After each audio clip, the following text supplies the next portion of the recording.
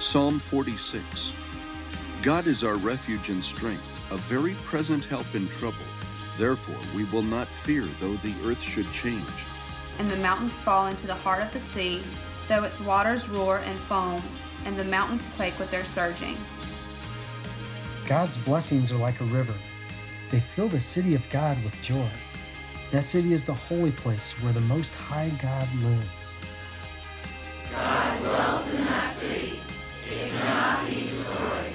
From the very break of day, God will protect it. Well, hello. Welcome this weekend. So good to see you guys at Seacoast. My name is Roy Jakes, and I'm the campus pastor of our Summerville campus. So good to be with you. I want to give a big shout out to the Summerville campus watching online with us today. Miss you guys, and look forward to being back with you next week. Also want to welcome all those who are joining us online or maybe from one of the other distant campuses. We're so glad that you guys are here with us as well. Hey, let me ask you a question as we get started this weekend. How many of you ever remember maybe the first time that you became painfully aware of the connection between your disobedience and the consequences of your disobedience? Yeah, I see already a little bit of laughter in the room. Maybe it was a time your parents told you to do something, or maybe they told you not to do something and you ignored them and you did it anyway, and you suffered some pretty painful consequences. Anybody got a story about that this weekend? Yeah? Maybe it was a teacher. Maybe your teacher gave you some instruction and gave you a heads up about something that you needed to do, and you decided just to ignore her or him, and it came back to bite you pretty bad. Anybody got a story there? Yeah? I've got one I can remember back. I'm not sure it was the first time ever, but I can remember probably for me the most significant time in my childhood that I made that connection between my disobedience and the consequences of my disobedience. I want to take you back to 1987. How many of you remember the 80s? Come on. Greatest decade ever right there, all right? The 80s were awesome. In 1987, I was 10 years old. I'll save you the math. Some of you are going to be there for the next several minutes trying to figure out how old I am. I'm 40 years old. But in 1987, as a 10-year-old boy, I had a dream. I had a vision for my life, and it was that I wanted to be the next professional BMX freestyle rider, all right? In 1986, somebody reminded me of this last night. In 1986, the movie Rad came out. Any of you remember the movie Rad? It was cheesy as all get out. I looked at clips last night. It was bad. But it inspired me as a 10-year-old boy that I wanted to be the next professional BMX rider. And so in order to accomplish my dream, I had to have a serious bike. Now, this was not, Walmart wasn't gonna do for what I needed to become the next professional bike rider. And so I set my heart on my dream bike. I begged my parents for it, and I picked it out, and I begged them for it. And finally, as a 10-year-old boy, the day came where my parents gave me and they bought me my dream bike. And I brought a picture of it with me this morning. Here's what it looked like back in 1987. That was my dream bike as a 10-year-old. Now, I know you guys ain't laughing at my pink bike, all right? Because in 1987, this bike was as cool as it gets, all right? I know some of you are thinking pink is never cool for a guy. In 1987, it was, all right? This was my Mongoose Decade Pro in hot pink, not just pink, hot pink, all right? And this bike was a coveted bike. Some of you have enjoyed over the weekend. I've gotten lots of comments helping you reminisce about the days when some of you were here as well.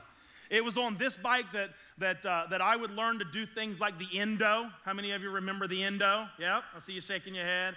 I would learn how to pogo, all right? I would learn to get up on the pegs, and I could bounce on the front tire, or I could bounce on the back tire. I could get up on the front tire and spin this bike around, and I could whip the back end around as I jumped over the top tube. I even got to a point where I could do a frame stand. A frame stand was where I would stand up on this middle part here and stand up vertically with no hands. And man, I could do so many tricks on that bike. It was awesome.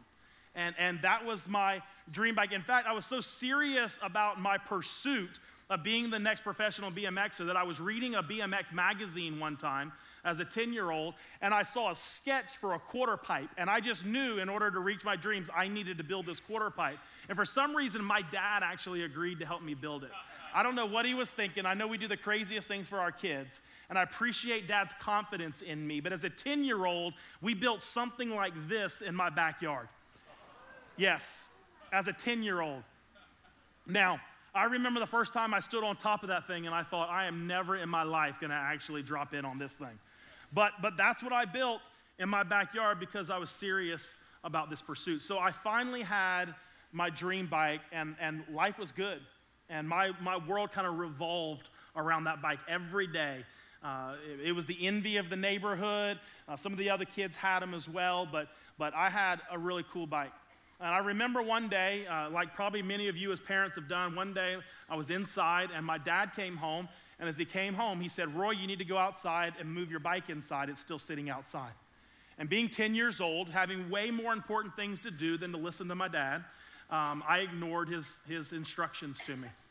And so I went to bed that night, and I woke up the next morning, and to my horror, discovered that somebody had stolen my bike. As a 10-year-old, I was crushed. It was devastating to me that somebody would steal my bike. This bike that I had dreamed of and that I'd worked so hard on, this bike that was going to help me accomplish my professional goals was now gone. And that was a hard lesson to learn as a 10-year-old, but it was an important lesson because the fact is there are painful consequences to our disobedience. And at 10 years old, I learned that. What about you this weekend? Can you remember a time in your life that through disobedience, you had to learn the hard lesson that there are painful consequences to our disobedience? Well, this week, as we've been doing reading through the Word together, Year in the Word, here as a church, we started off at the beginning of the year, reading through God's Word week in and week out together. And this past week's readings brought us to the book of Deuteronomy. And in Deuteronomy, Moses is writing to the people of Israel, and he's got some instruction for them. But when we pick up in Deuteronomy chapter 1, Moses is recounting to the Israelites the past 40 years of their history. And he reminds them in Deuteronomy chapter 1 that 40 years before, as he's writing, 40 years, or as he's speaking, 40 years before, their ancestors had been released from captivity in Egypt. They had been released from Pharaoh's rule out of captivity, and God had promised them this incredible land that we know as the Promised Land. And so when they left Egypt, they took a short 11-day journey, and they were right on the cusp of stepping into the Promised Land. And Moses is reminding the Israelites before him, that the previous generation, right as they were about to step into the Promised Land, disobeyed God. And because of their disobedience, God sent them back out into the wilderness and said that they would have to wander around in the wilderness for the next 40 years. And on top of that, he said that not one of those in that generation that had been disobedient would ever see the Promised Land. And so in Deuteronomy, Moses is writing 40 years later. He's speaking to the Israelites before him. It's a new generation. All the previous generation is gone. And they're back where they started 40 years ago. They're about to enter into this great land called the Promised Land. And in Deuteronomy chapter 4, Moses has some words for the Israelites. And here's what he writes. And now, Israel, listen carefully to these decrees and regulations that I am about to teach you. In the coming chapters, Moses is about to give them what we know as the 10 Commandments, instructions on how to live their life, God's word about how they're to live their lives. And so Moses is giving them this warning. He says, obey them so that you may live, so you may enter and occupy the land that the Lord, the God of your ancestors, is giving you. Do not add to or subtract from these commands I am giving you. Just obey the commands of the Lord your God that I am giving you. I love the way the NLT says that there. Just obey. Don't add to it. Don't subtract from it. Don't question it. Don't ask why. Just obey. The problem is, if we're honest this weekend, there's probably many of us who just at the hearing of the word obey, there's something inside of us that begins to get a little squirmy. There's something about this concept of obedience that for many of us feels like fingers on a chalkboard. We don't even like the sound of the word obey or obedience. Part of that is because of just what we know it means. The definition of obedience is compliance with an order, a request or law. I mean, some of you right now are already, you're feeling that thing rising up inside of you. You're getting uncomfortable right now. But it gets worse. Watch this. Or submission. Ooh, we brought out the S word. Submission to another's authority. There's something inside of us that when we just hear these words, obedience, compliance, order, submission, there's something inside of us that just kind of cringes. We're resistant to this concept of obedience. Why is that? Well, I believe there's at least three. There's probably more, but three that I came up with that I think are important for us to look at this weekend. And they're there in your outline sheet. The first reason I think we're resistant to obedience is because it's part, number one, of our sin nature. Now, hang with me for a second. I know some of you are like, oh, he brought out the sin word on the very first point. Hang in there with me. What I mean by this is that there is something naturally inside. We are naturally inclined. We have a natural bend towards sin and disobedience. And it began all the way back in Genesis with our great grandparents, right? Adam and Eve. Adam and Eve were the very first ones to disobey God. And the Bible says that because of Adam and Eve's disobedience, that every single one of us that was ever been born after Adam and Eve, which includes everybody in this room, that we were all born with a sin nature. That is, we have a bend, we have a natural inclination towards sin and disobedience. It's what we do in our natural selves. The Apostle Paul, in Romans, is wrestling with this idea, and maybe like you, he sees himself and he's watching himself wrestle with this idea of sin and disobedience and doing things. And here's what he writes in Romans chapter 7. It kind of reads like an Abbott and Costello, who's on first. So watch, if it gets a little confusing, just hang with me. He says, so the trouble is not with the law, for it is spiritual and good. The trouble is with who? Me. With all of us. The trouble's not with the law, the trouble is with me, for I am all too what? Human. A slave to sin. I don't really understand myself for what I want to do, for I want to do what is right, but I don't do it. Instead, I do what I hate. But if I know that what I am doing is wrong, this shows that I agree that the law is good. So I am not the one doing wrong. It is what? Sin living in me that does it. How many of you can resonate with that? There are times in our lives where when we don't want to do things, we do them. And when we know we should do things and we want to do things, we don't do them. Probably all of us.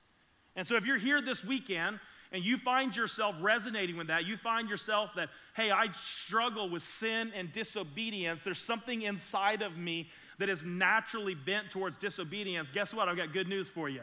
You're human. It's part of who we are. It's part of our sin nature. There's a second reason I think we're resistant to this concept of obedience, and it's because it's part of our cultural DNA. It's part of the fabric of who we are as a culture. Take a look at this picture.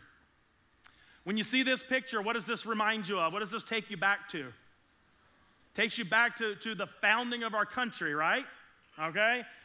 George Washington, this was 1776, okay? Why was our country founded? Our country was founded because we were tired of somebody else telling us what to do, right? A king in England, we were tired of being under the rule of somebody who was trying to tell us how to live our lives. Now, I know that's a little simplistic, but there's something inside us that doesn't like to be told what to do. It's part of our cultural DNA. So fast forward 250 years later, and in our culture today, there seems to be this glorification of disobedience. It's cool to be disobedient. It's in the music we listen to. It's in the shows that we watch. In fact, probably most of you could finish this sentence, right?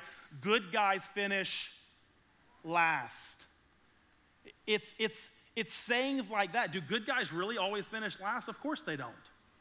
But there's something inside our culture that has conditioned us to believe that somehow to do the right thing, somehow to be obedient, leads to us falling behind and lagging behind everyone else. It's part of our cultural DNA. But there's a third reason that I believe we're resistant to this concept of obedience. And I believe for most of us this weekend, this will be the thing that we resonate with the most.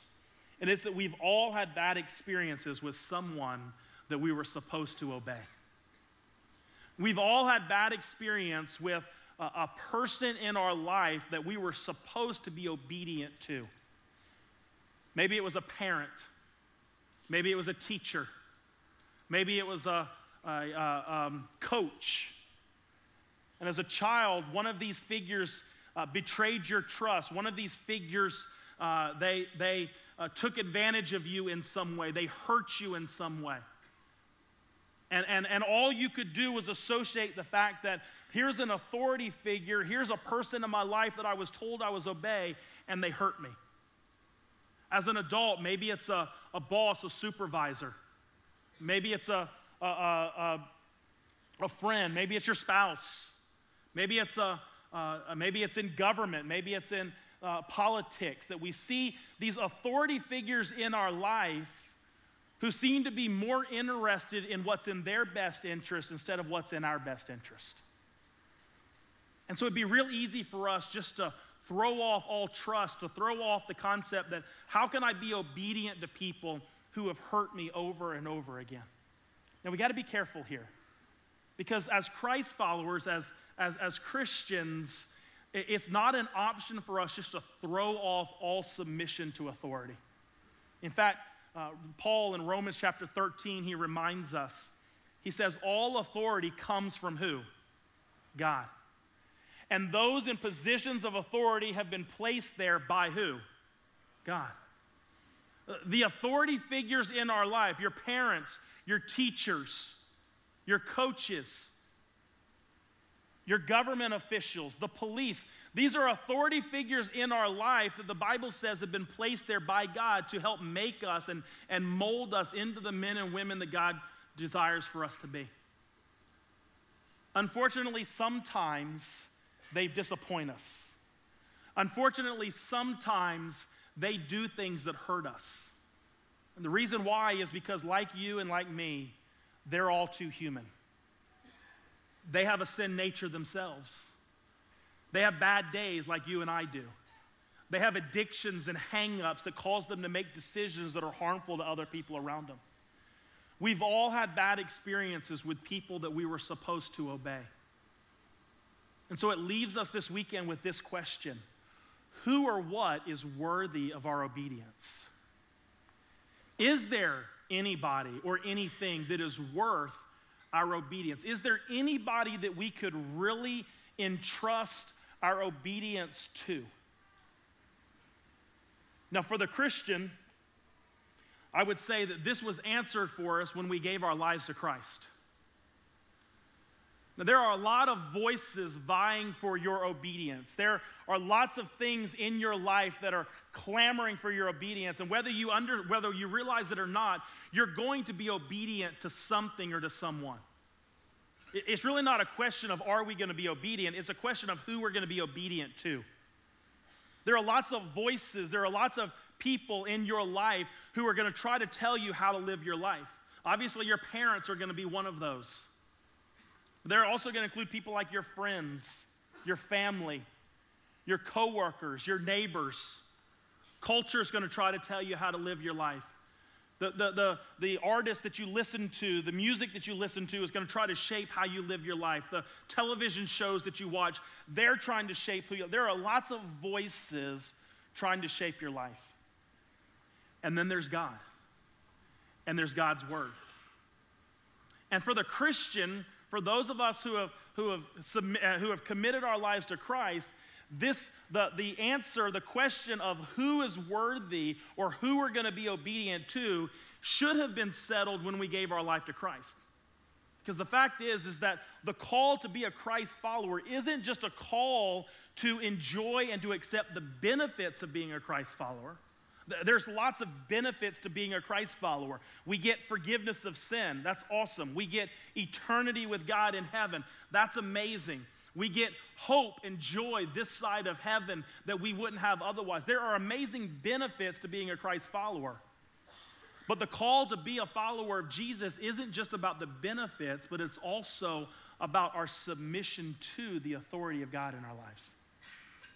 We see this in the very first disciples in Matthew chapter 4, verse 19, when Jesus calls the very first disciples, he says, "Come what? Follow me." And for the disciples, the evidence of being a follower of Jesus was demonstrated in their willingness to drop everything and to actually follow Jesus. And so for the Christian, God and God's word in our life trumps everything. When God's word and what our friends tell us how we should be living our lives, when those two collide, God's word for the Christ follower takes precedence over what our friends tell us. For the Christian, when God's word collides with what the culture around us would tell us about how we're to live our lives, God's word always takes precedence over what the culture would tell us what our life should look like. But sadly, I feel like our churches are filled with people who have bought into the benefits and who desire the benefits of being a Christ follower, but aren't ready to submit to the authority of God and to walk out obedience in their lives. And I say sadly for this reason.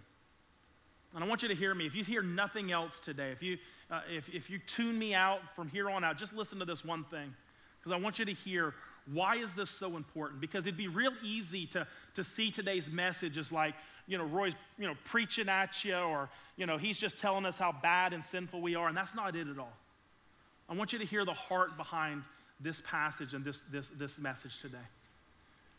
It's because as a pastor, as your pastor, I see so many of you, and I see so many families in the church, I see so many people in the church who are facing the painful consequences of disobedience. They come into my office on a weekly basis, and their marriages are falling apart because they just don't want to submit to the things that God has called them to in marriage. Families being torn apart, kids having to walk through things that no kid should ever have to walk through because adults, people who claim the name of Christ, just simply aren't living like Jesus in their lives. And it breaks my heart because God wants better for you and God wants better for me.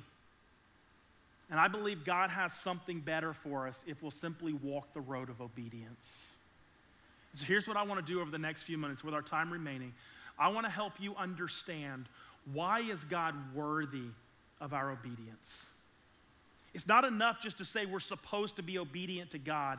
I believe that there are at least 3 reasons this morning that are very compelling, that would help you, I would hope convince you this morning that God is worthy of your obedience. And here's the first thing that I see.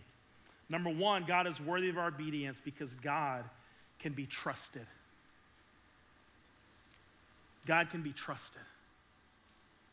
See, as we've already said, the problem with most of us is that we've had these bad experiences by authority figures. And really what it comes down to for most of the time is that the motives of those who are authority figures over us, the motives of the people who have tried to tell us how to live our lives, their motives aren't pure. There's something always extra. It's not about what's purely in my best interest, but it always has a measure of what's best for them. And so what we've decided, and here's the sad part is what we've done is we have projected onto God those same feelings of mistrust. We've come to a place, a lot of us have come to a place in life where we've said, I can't trust anybody with my obedience. I can't trust submitting my life to anybody because time and time again, what it has told me is I get hurt and I get hurt. And we've projected that onto God. Now, we all do this in some way, right? I'm a parent of 4. How many of you as parents would confess today, like me, that there are times in my life where I've told my kids to do things that were a whole lot less about what's in their best interest and were a whole lot for my best interest, huh? Yeah, we've all done that as parents. Bedtime sometimes changes night to night based upon how daddy's day went or how mommy's day went, right? We need some extra time tonight without the kids, so bedtime just got moved up 30 minutes today, right? We do this, we're human.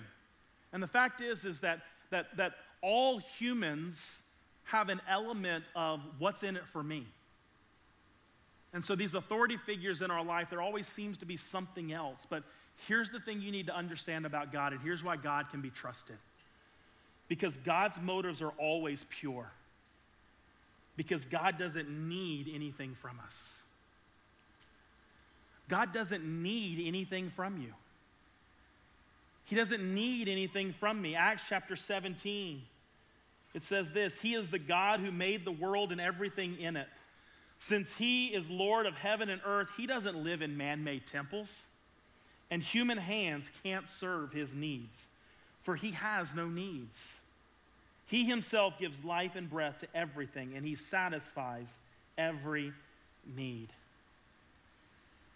When God gives us commands, when God gives us instructions, guys, we can trust it because we know God doesn't need anything from us. God's commands in our life, God's word in our lives, it has nothing to do with what God needs from us. And it has everything to do with what God wants for us. God wants better for you and for me. God doesn't want us to have to walk through the painful consequences of our disobedience. And so we can trust God when He tells us how to live our lives because we know that His motives are always pure. There's a second reason that we can trust our obedience to God, and it's because God is loving. He is loving. 1 John 4:16 says this: We know how much God loves us, and we have put our trust in His love. God is what? Love. God is love. God doesn't just demonstrate love. God doesn't just model love. God is the very essence of love. He is love. Which means whatever love is, that's what God is. Everything that flows from God, everything that comes from God, all of His instruction, all of His word, all of His commands in our life are from a heart of love. God can't do otherwise. He is love. Now, many of you are probably familiar with 1 Corinthians 13, the love chapter. Probably many of you had that read at your wedding, or you've heard it somewhere before. And in 1 Corinthians 13, the Apostle Paul is writing, and he describes for us what perfect love looks like. And he describes the kind of love that all of us would desire to receive from others, and all of us would hope to be able to give to others as well. And that's why we read it at weddings. It serves as the example of here's what love and marriage should look like. Now, with the understanding that God is love, here's what I want to do today. I want to read 1 Corinthians 13, and everywhere that it says, it describes love, or everywhere it says love, what would happen if we put in its place God?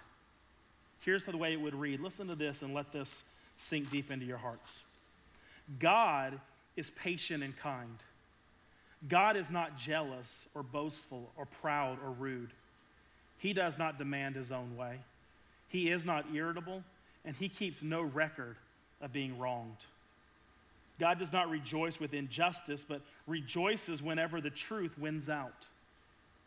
He never gives up. God never loses faith.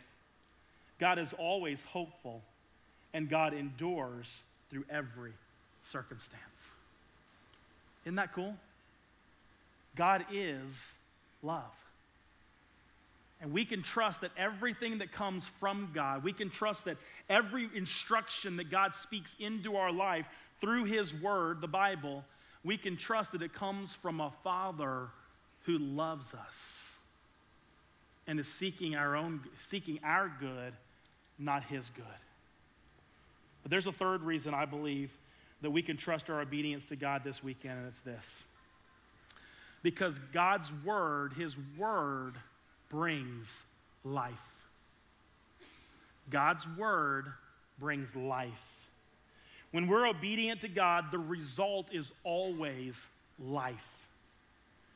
We can know and trust that on the other side of obedience, God always has something good for us. We saw it in that opening verse, that opening scripture that we read, Deuteronomy chapter 4:1, when Moses is pleading with the Israelites. He says, "And now Israel, listen carefully to these decrees and regulations that I'm about to teach you. Obey them so that you may" what? Live.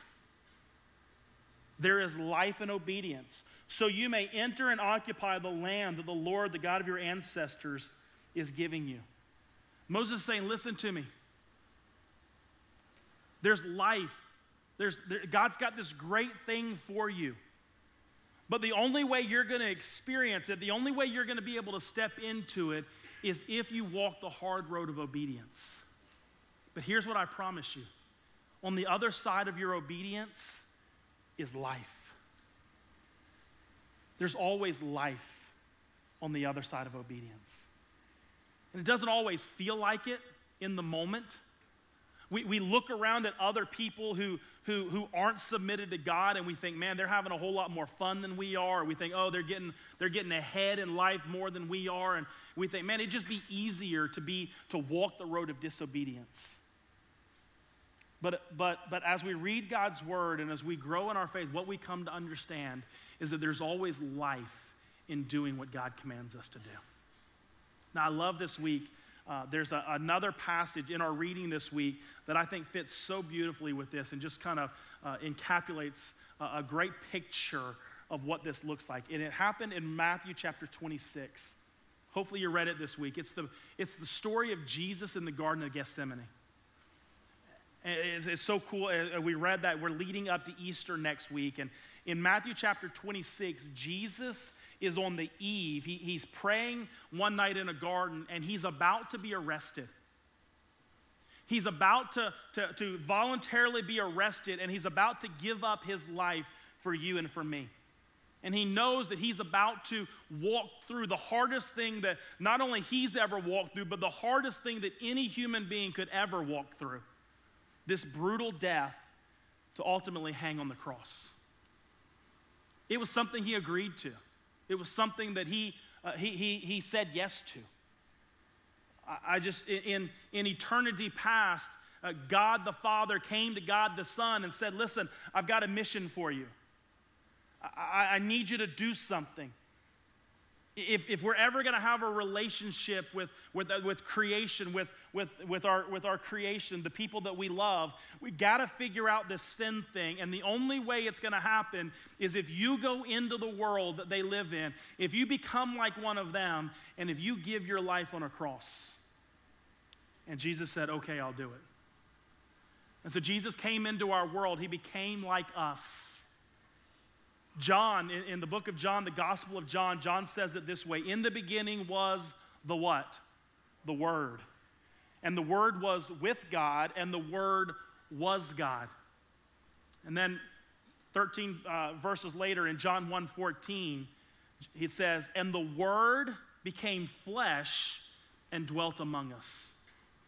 Now, watch this. This is so cool, this connection. The Word was who? The Word was Jesus.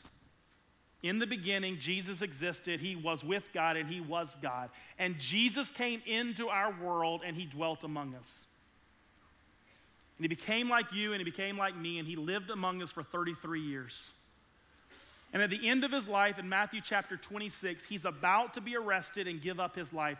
And he's in a garden at night, and he's praying. And do you remember the prayer that he's praying?